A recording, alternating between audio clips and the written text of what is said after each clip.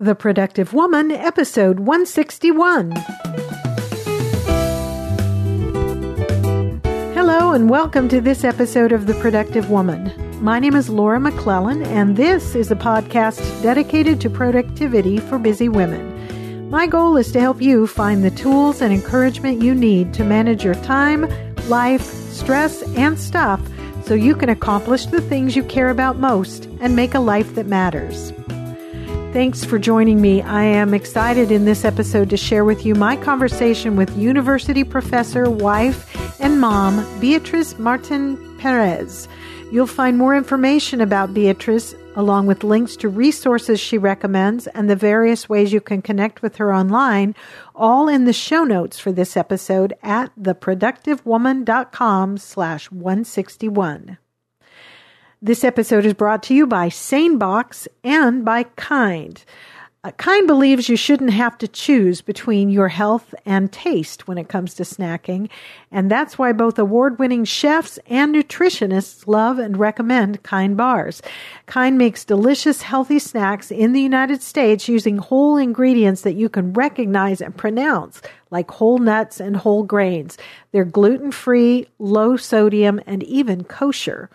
If you're ready to try some tasty and healthy snacks, they've offered a special deal for you. If you go to kindsnacks.com/productive, you can try a pack of 10 different full-size Kind bars for free.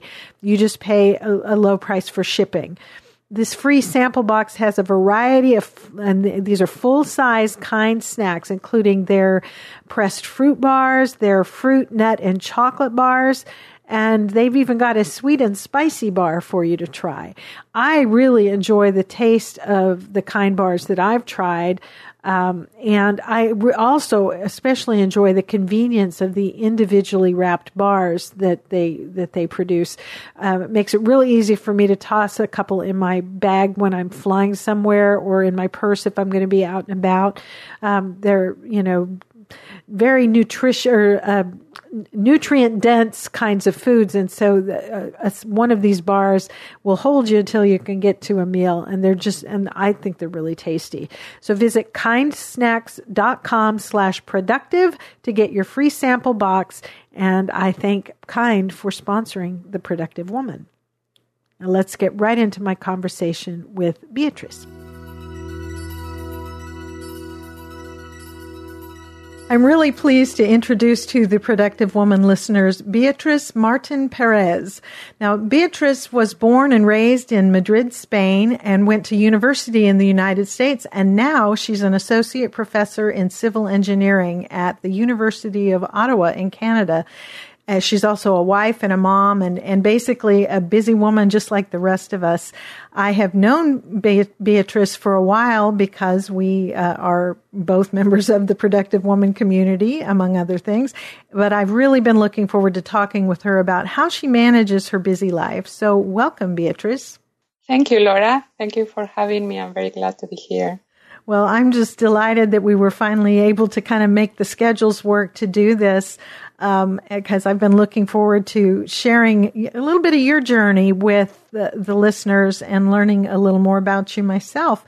So I've shared a little bit about kind of your background, where you came from and what where you are now, but maybe you could give us a little bit more color on that.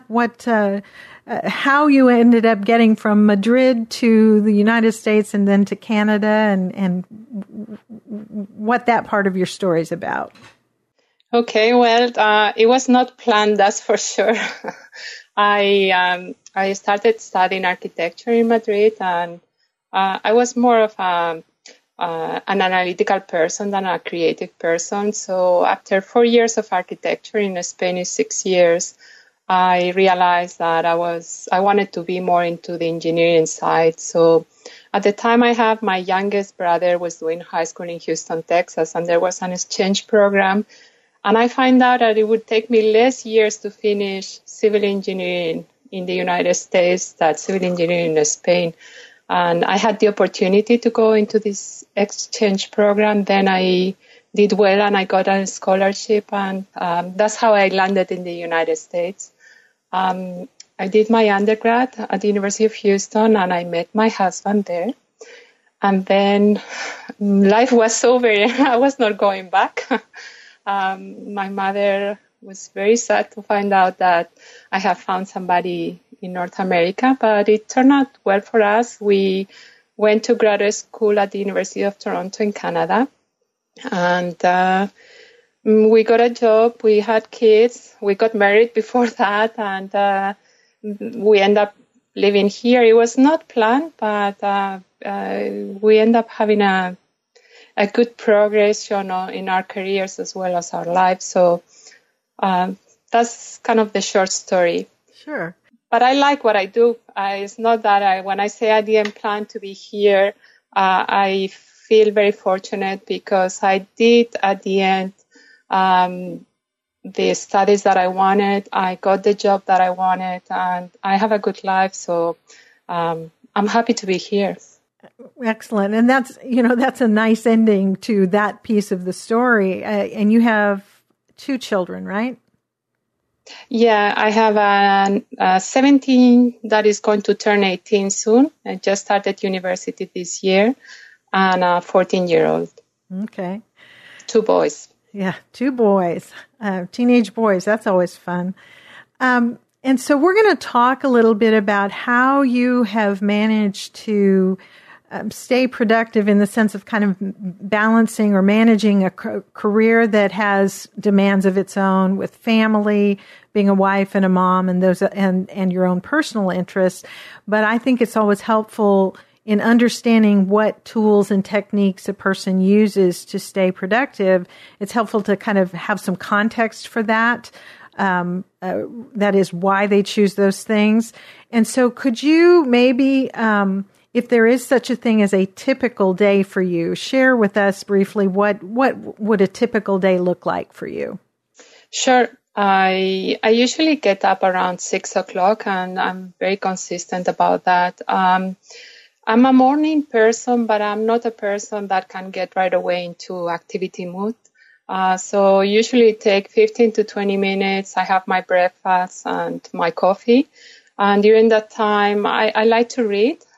Usually by myself, I'm the first one who gets up at home. So it's kind of a quiet time for me. Within those 20 minutes, I have to get dressed, prepare my lunch, because I'm usually out of the house by 7:15.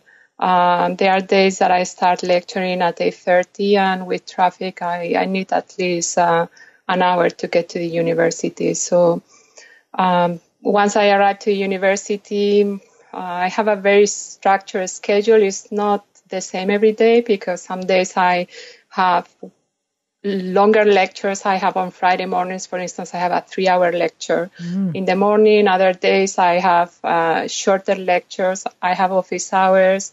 I have meetings with my graduate students. I currently have 9 graduate students. I have TAs for the courses that I teach.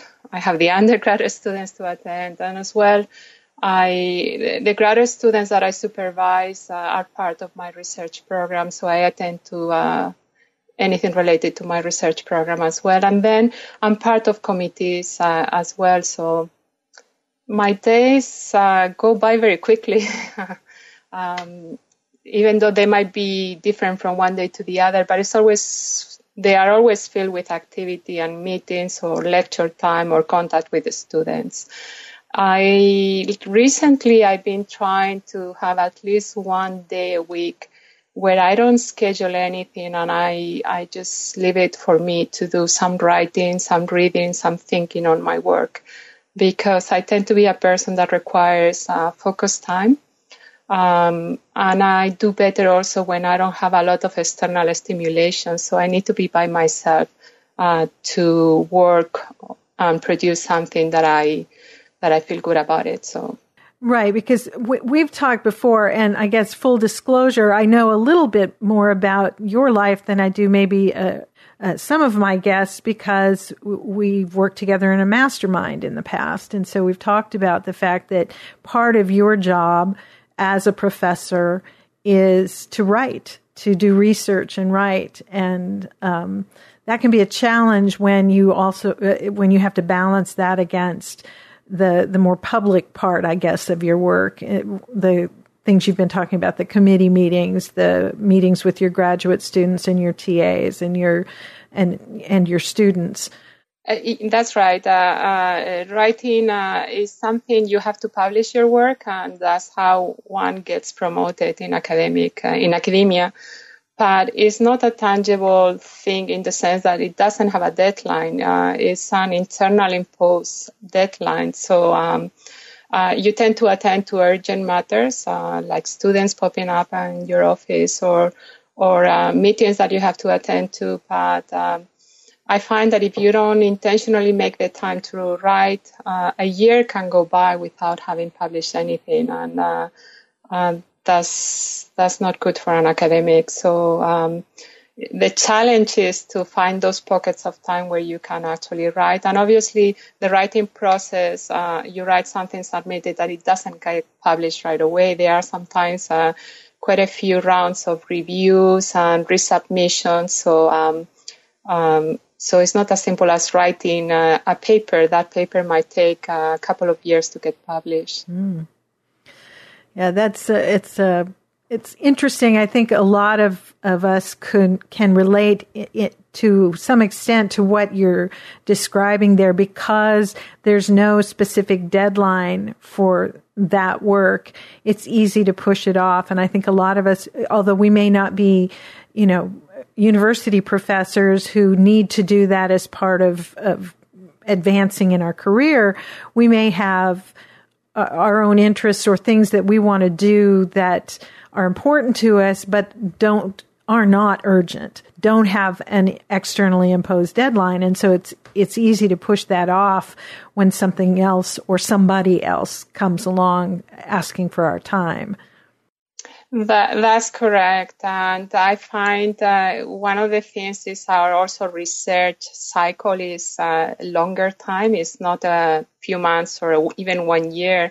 At least in Canada, the funding agencies usually go every 5 years. So you would have to apply for a research grant every 5 years. And one thing is very deceiving because you think you have a lot of time to do lots of things, graduate, lots of students, and publish lots of papers. And when your cycle finishes, you realize, what have I done? Now I have to start. It is something that you have to keep up every day. Otherwise, time can go by and not have anything to show for. So yeah, one has to be intentional. About it. Very, very much so. Very much so. So, every person's life is a little different and presents different challenges as far as staying productive and getting those things done that really matter. I know that you're a very intentional, very thoughtful person, and you have created systems and plans for the various things that you need to do. But what would you say are your biggest challenges when it comes to managing your life and getting the things done that matter most to you? Oh, I have so many, Laura. I don't know where to start. Saying no. I suffer from people-pleasing disease. And I used to be worse when I was younger. Now I'm very aware of it. And before I say anything, I always tell to myself, you have to consult with your pillow. So I think it over. But saying no is a big thing. It's a big challenge. And I'm trying to teach myself to intentionally say yes when I want to do it, and also when I can do it, because sometimes we want to do things, but we have so many things on our plate that we think we can do it, and the fact is that we cannot do everything either. So saying no is a big one. Another one that I would say is I have a perfectionist tendency. So, for instance, when I work on my research, writing, or even with my students in their thesis, I tend to always think that it can be better. And first, that doesn't. I have to challenge myself that enough is enough, in the sense that I can't just release work without being it perfect, because it will never be perfect. So I have to remind me of that.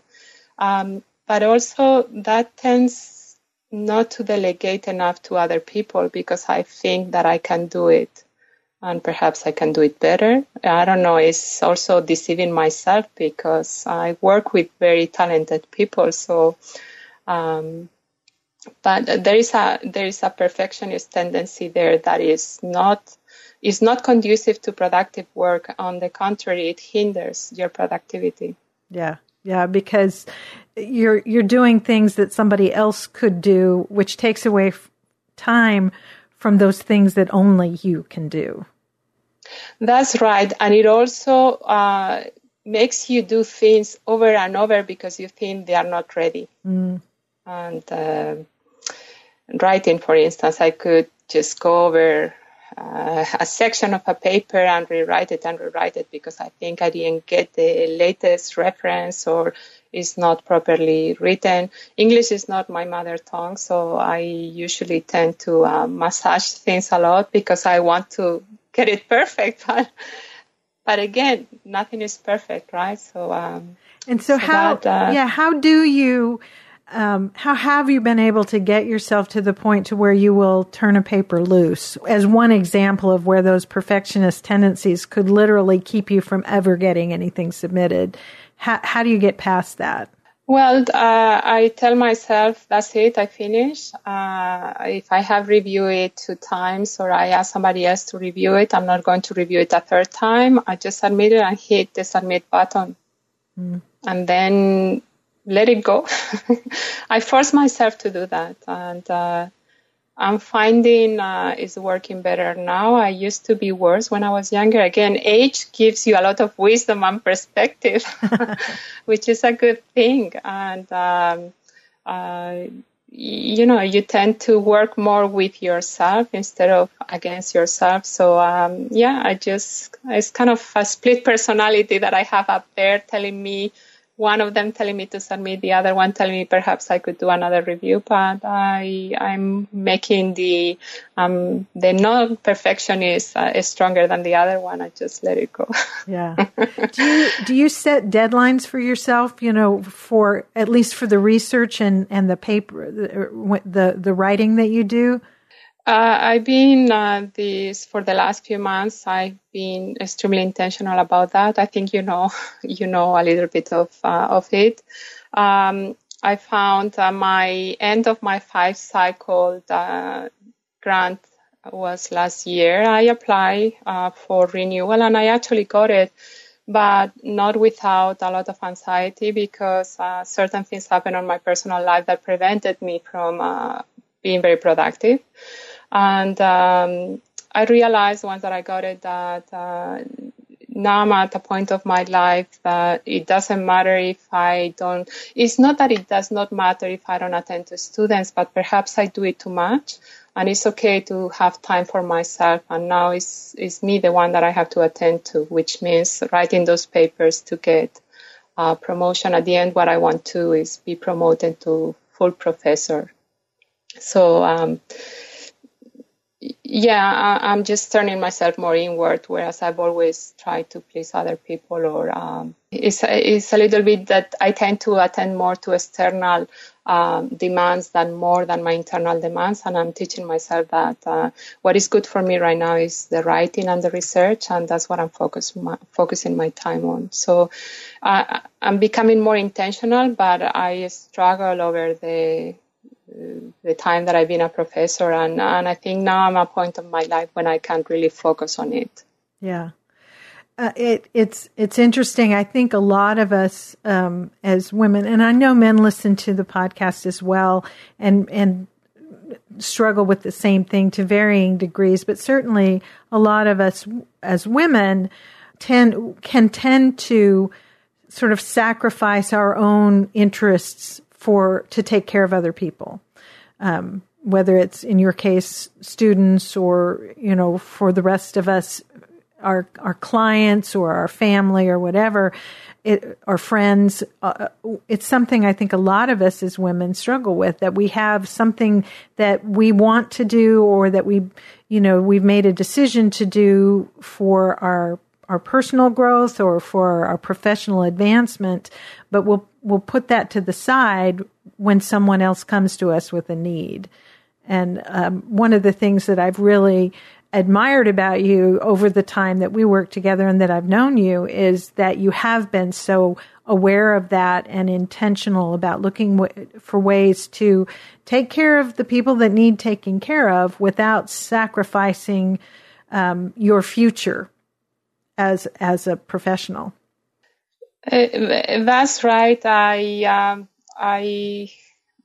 I got all this education, and then I started having kids. And like any of your listeners, I read comments in the Productive Woman Community Facebook group.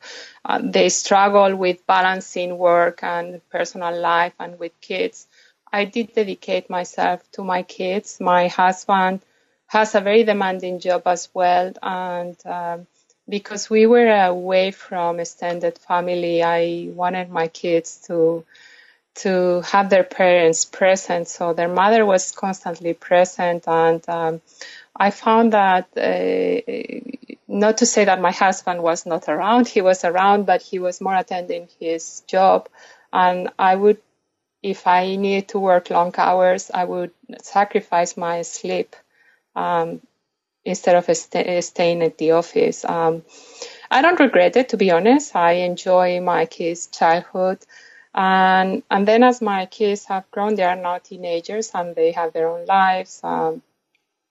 We had this unfortunate event that my husband got sick last year. He was diagnosed with cancer. And again, when you have somebody that you love that is sick, I forget about my papers. I have to, the priority, we all talk about a life that matters, and a life that matters that the people around you and even yourself, your health is good and the people around you are also well. So when that is not there, it doesn't matter how many promotions or how prestigious your job is. Really what matters is that he was taken care of, and it was a scary time for him as well as myself. So it was important that I was there present with him. So yeah, and but again, that's an example of being very intentional about that choice. That is within the values that I have, and I see again with many, like you yourself, or many of the women that I've talked that go through similar life cycles that I have gone through. At the end of the day, your husband, your partner, your kids, or your parents, or your friends are really the ones that matter. I always think that if I die tomorrow, the university is not going to miss me, but my husband, my kids, my colleagues might miss me, but the system itself, the employer where I work, they can't replace me. So, but people themselves, the individuals, are not replaceable, right? So, yeah. That's non-negotiable for me. And I admire the fact that you know that, and you lived your life that way. You have chosen, to be aware of what your values are and to make your decisions based on those values. So you did have, a challenging time over the last year you've got teenage boys, you've got a career, you've got, then, your family is distant, your extended family is distant from you, and your husband became ill, as you were telling us. Were there any systems or tools that you use to sort of manage all of that, to do what needed to be done during those times? Well, it was difficult, and I don't think you learn as you go. Mm-hmm. I found at the beginning it was I felt stressed, overwhelmed, because I had this full-time job. We got a diagnosis in the middle of the semester. I was teaching 2 courses, one of them over 100 students. So it was quite demanding, the workload that I had. And this is just my teaching. I had the graduate students and the rest as well. as well as, like you're saying, 2 teenagers. So you also worry that the news that their father is sick is not going to affect them because they are at a critical time in their lives. At the beginning, again, the priority was to look after my husband, to make sure not only attending to the things that he needed, but also from an emotional point of view, because it's also a scary time for somebody that is diagnosed with a disease that we all have this idea of cancer as being a bad thing, and we all know somebody that has died of cancer. So when you get into this world, you always think the worst. I have to say that we have a lot of technological advances as well as medical advances that have demystified the word cancer for me now, because I know it better. But when you don't know it, there's always fear. So to me, it was very important to make sure that my husband was feeling emotionally strong and that he felt there was somebody with him in it, that it was not him just having this disease, but I was with him. So when I made that decision, even though I was overwhelmed with the amount of work I had, I realized that some things I had to let them go. And a lot of things fell through the cracks. I was not as responsive or as on top of things as I like to be. But I had to realize that that had to be that way. I also disclosed it with my chair in the department as I got the news, because even though I'm not required to be at the office every day, I like to be every day. And at the time, I was the associate chair of my department, so I had a lot of administrative duties too. But there were days that I had to be in the hospital, so I told my chair that if I was not in the office, I would be in the hospital or at home looking after my husband. And if he needed something, to please send me an email or call me. So I had to have this conversation with him to make sure that he knew that, I was there to whatever he needed, but I was not going to be physically present all the time. And he was very understanding. I think we all relate when we go through these things. And that gave me a lot of peace of mind, to be honest. I think that's good advice for all of us when there's a crisis of whatever kind that's going to impact our ability to be present in one area of our life. Communicating with the people who are affected by it becomes really important. To let them know, this is what I can do, this is what I can't do, this is what it means if I'm not there, and just to have those conversations. And I'm grateful. I'm glad to know that your chair was understanding and supportive of you in that time. Yeah, and my colleagues too. I have few colleagues. I didn't go to tell everybody, but the few people I work with closely, I mentioned it to them, and they were all very, very supportive. And what I found is that every time I would disclose it, for whatever reason I decided at that moment to disclose it, everybody always reached out to me.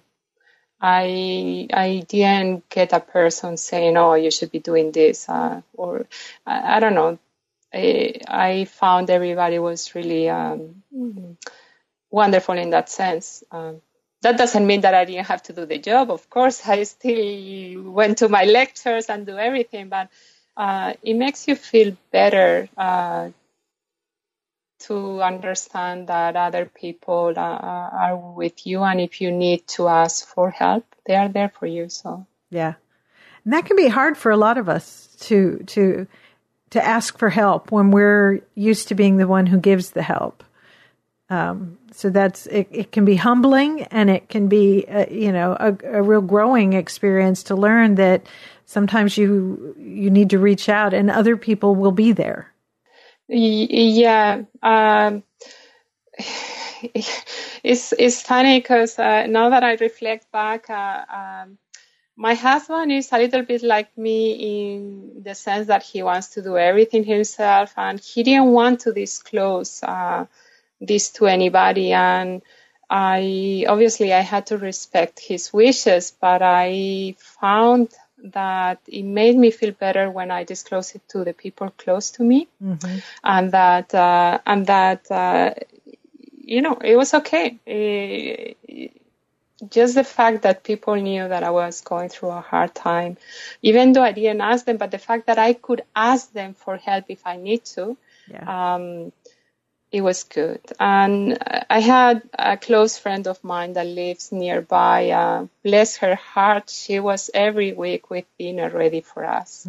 I didn't even ask her because she knows me that I wouldn't ask her, but she would come here with our dinner ready. The weeks that my husband would be in chemo and we would come from the hospital, we had dinner ready thanks to my friend. So I hold her actions dear, close to my heart. She was really something. So, good friends always come through without even asking. Yeah. I feel fortunate. Very much so. So how is your husband now? He's actually doing very well. He responded very well to the treatment. He finished his chemo in July, and he had a couple of weeks ago some tests, and everything's good. And he's due in this, I think December or January for another test. So now he has to go through these medical revisions for the next 5 years. He has a good survival rate for the next 5 years. So I'm focusing on the positive number, not on the other remaining number up to 100. They told him that his treatment increased. It was from 60% to 80%. So I'm focusing 80% is a good number. That's a good number. Yes. So he's doing very well. We are very grateful that he's doing well. Yeah, I'm sure, and I'm glad to hear that. So now he's doing better. You've got one son starting university, another one's still in high school, and you are focusing on your writing, your research, doing the things you need to do for your career. But still you have commitments and things that you want and need to do with your family and for your own personal interests. What are the things you use to sort of manage all of that, to keep track of your commitments and the things that you need to get done? Are you a paper person, a digital person? Well, I'm a paper person. I've always had a paper planner. I'm good with technology. I use my Outlook calendar or the Google Calendar as well. But I always find that I go back to my paper planner. I can visualize better my week. I can see the days that are very busy or how can I schedule meetings. It's just a way that I relate to it better. But recently, you were the one who introduced me to Todoist because I needed a system where I could capture all the tasks that I had to do. And I used to write it on my paper planner, all the things that I had to do. I use Outlook calendar at work, so I would flag also any email requesting things from me. But because of last year, I was also a little bit in a haze. Even though I was trying to do my job mentally, I was not as focused as I had wished. I found that a lot of things were falling through the cracks, so I needed a system to manage all my tasks, and I started using Todoist. I have been very consistent, and I guess any task manager would do the same job. This is the one that I started choosing to use, and it's working well. For me, I can plan the 2 to 4 tasks that I do a day. I'm learning not to be too ambitious, and I can track very easily things that need to be done or things that are due in the next 7 days, and that I had to get working on them if I haven't started. So. And I'm putting also my personal task there too. So I have compiled everything on that system. Yeah, I mean, Todoist is a great tool, but you're absolutely right. Any tool will work if you use it consistently, and that's the trick. You find something that you like the look of it, the aesthetic of it, and whether it's paper, digital, whatever. Find something that looks good to you, that works the way you think, and then just be consistent about using it, and you will get the results that you're looking for. And so I still use Todoist. I use OmniFocus for everything except my law practice. I use Todoist for my law practice, and that works well for me. I like the look of it. It's got kind of a clean-looking interface, not a lot of frou-frou in it. That's the technical term, frou-frou. I was going to that. What I like is that you can access it from your desktop, from your mobile device, from your phone. Mm-hmm. So that has been really the good thing for me, that I can know anywhere that I am what is it that has been done or I need to do or is coming up. Yeah. That's important. And when you have commitments in various physical locations, it's real helpful to have something that you can access from wherever you happen to be. So, and again, whether it's Todoist or something else, having something like that that's convenient to use and that works for the way you think is pretty much key. I'm going to ask you, you've had some of these days. So, the question that I ask every guest, I'm going to ask you too. I know you've had some of these days. You've shared a little bit about those, but even now, as things have sort of settled down and you're able to get some of the things that you felt were slipping through the cracks back on track, and you've set up systems and routines and made time for yourself. And you talked about trying to set aside a day where you don't have appointments and that sort of thing. Even with those systems and those tools and all the things that you've learned and that you're doing, do you ever have a day when it all gets away from you? You get just completely stressed out and overwhelmed? And if so, what do you do to get back on track when you have a day like that? Well, I'm going to answer like many of your previous guests. I do have many of those days. I've actually found that those days come when I don't plan my day, so I can prevent it. I usually can prevent it if I plan or I know what's coming up during the day. But it's true that some days turn out to be busier or more things pop up that you could plan for. So what I do is try to stop and breathe, focus on my breath. I started meditating this past year because it would help me to face the things that I was facing. And I noticed that I can relax my body. When you feel overwhelmed, you usually tense up. And if you just go back and start breathing, somehow you relax your body, and then you can start thinking with a more focused way. Sometimes I go to the bathroom and I just splash my face with water for the same reasons. It's a physical way for me to feeling refreshed and my body relaxing, and then I can start thinking. And I plan. So if things get out of everything is chaotic, I just see, okay, what is it that it really needs to be done today? And I try to accomplish those. I also find that if I have many of those days, it's because I tend to be more reactive, and I tend to be more reactive when I'm not well rested. So I try to focus on my sleep as well. It's kind of counterintuitive that you have lots of things to do, but if you take the time to plan or to sleep well, then you'll be able to do them. That's so true. It's so hard, so much harder to cope with anything when you're not rested. And it becomes this sort of vicious cycle where, you're not getting sleep and you're not coping well because you're not rested. You're not able to think as clearly. you get behind, and so you stay up late trying to get things done, and it just kind of perpetuates itself. So I think that's a real wise reminder to take that time to breathe and to be aware that getting some rest, while it may seem like you don't have time, that's probably the time that it becomes most important.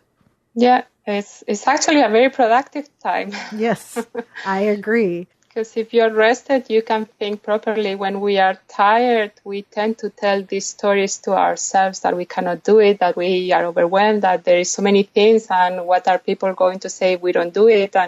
And it's all, lies. I don't know if lies or stories we are telling to ourselves, and we believe them, and it's just simply fatigue, right, taking over. Yeah, yes.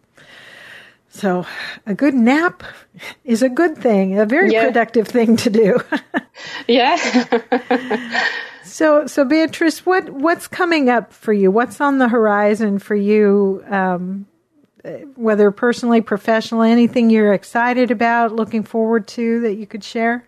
Well, professionally, I'm focusing on my writing. This is the year that I made this my really focus at work.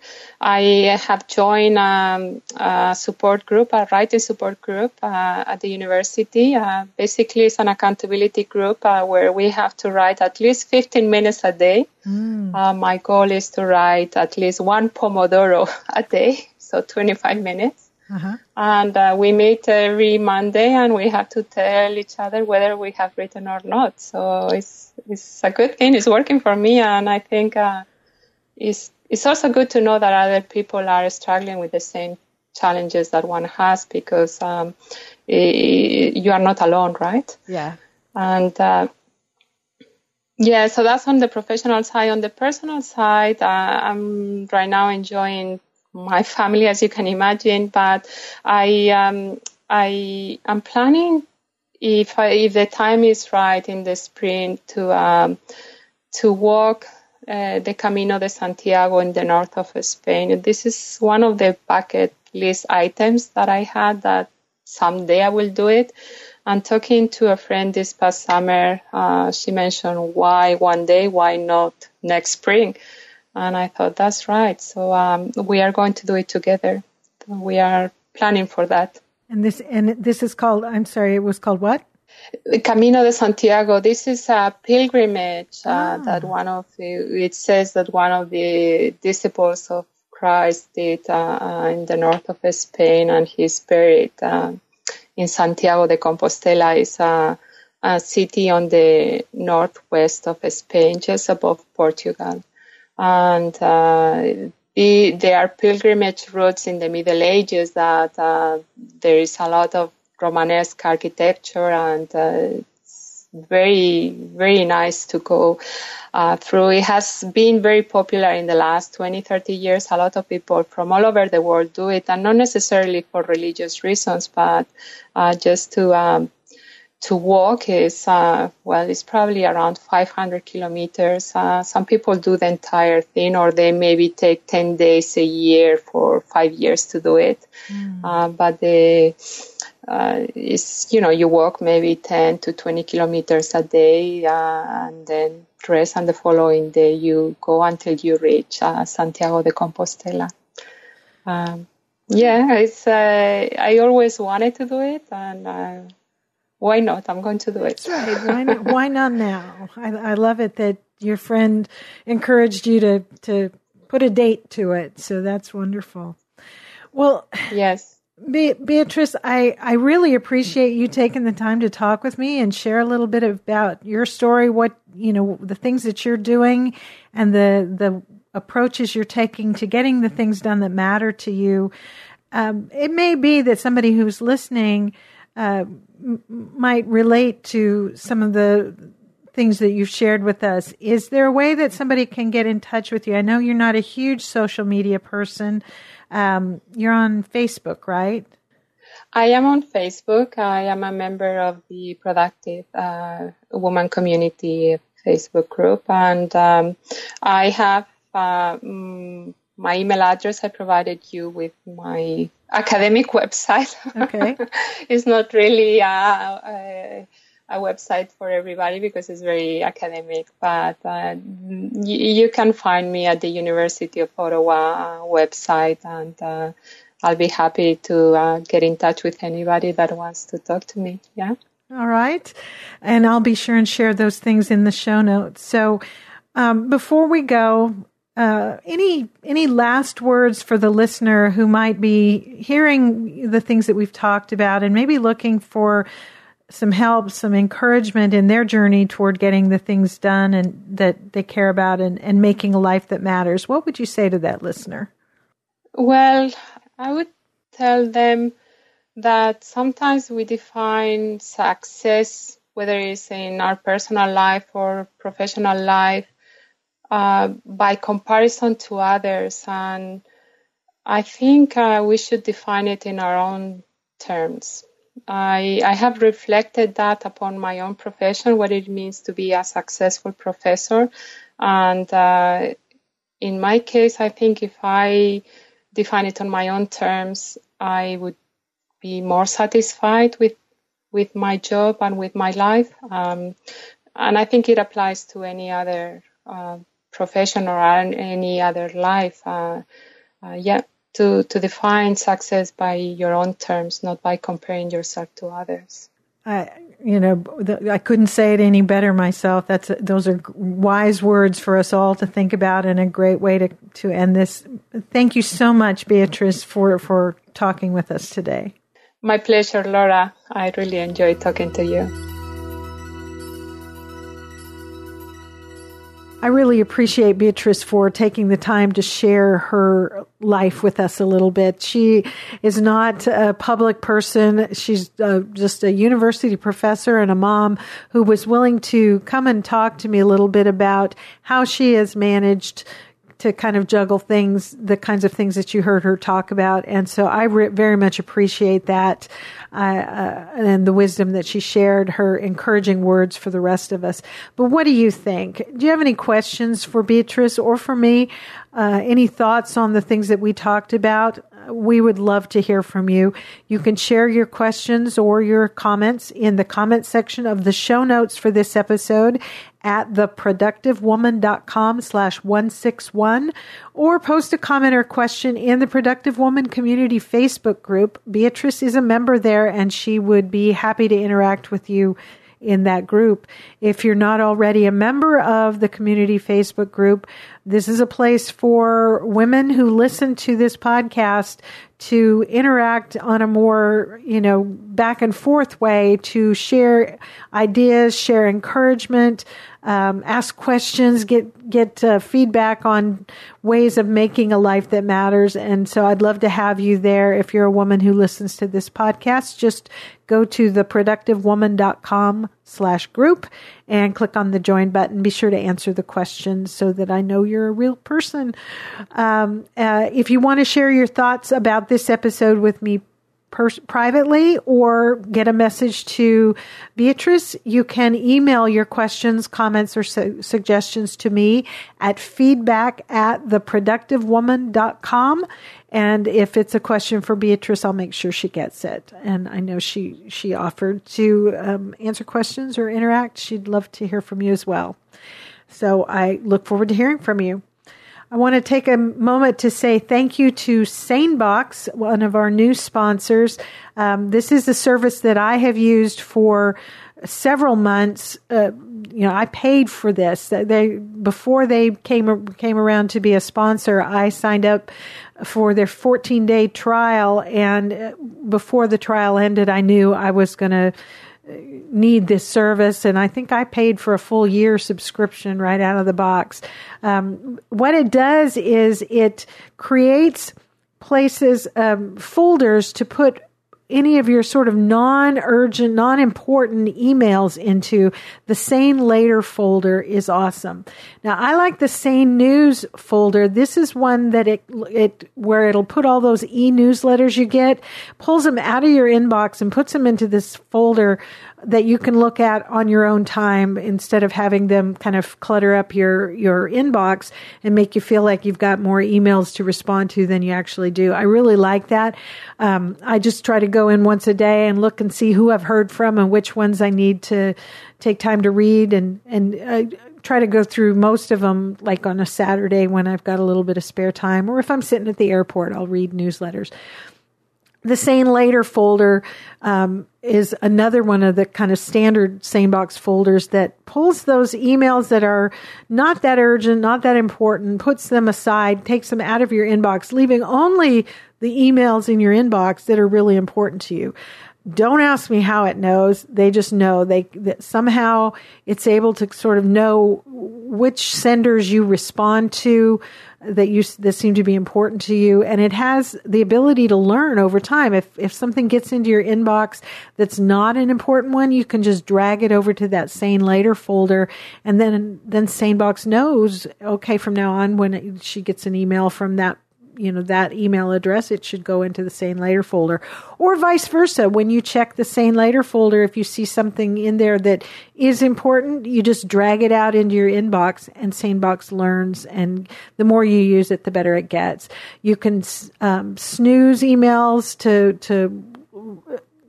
pop back into your inbox later, set reminders, all kinds of things. It just really makes email way less overwhelming. It leaves only the most important emails in my inbox while putting the others away to be dealt with on my schedule. And so they offer a 14-day free trial that anybody can do. But if you sign up for the 14-day free trial using the exclusive link that they've given me, which is sanebox.com/TPW for The Productive Woman. And I'll put a link in the show notes that you can just click on. But it's https://www.sanebox.com/TPW. You can sign up for the free 14-day trial there. You don't have to give a credit card or anything at that point. You can just try it out. And if while you're doing the trial, you realize, no, this is something I'm going to want, you will automatically have a $20 credit applied to your account on top of the 14-day free trial. So no coupon code or anything. Just use that link. That way they know that you heard about it from me, and that makes them happy for having sponsored the podcast. And you get that free trial for 14 days and a $20 credit when you buy. So definitely check it out. It's been a game changer for me. And I want to say thank you both to SaneBox and to Kind for supporting The Productive Woman. And that is it for this episode of The Productive Woman. Thank you once again for spending this time with me and with Beatriz. I hope you found something in it that encouraged you, that inspired you to maybe do something new in your life, something that helped you in some way. I look forward to talking with you again very soon. So until next time, remember, extend grace to each other and to yourself. Go make your life matter. The Productive Woman is a proud member of Noodle Mix Network. Find more of our award-winning and award-nominated podcasts to help you think, laugh, and succeed at noodle.mx.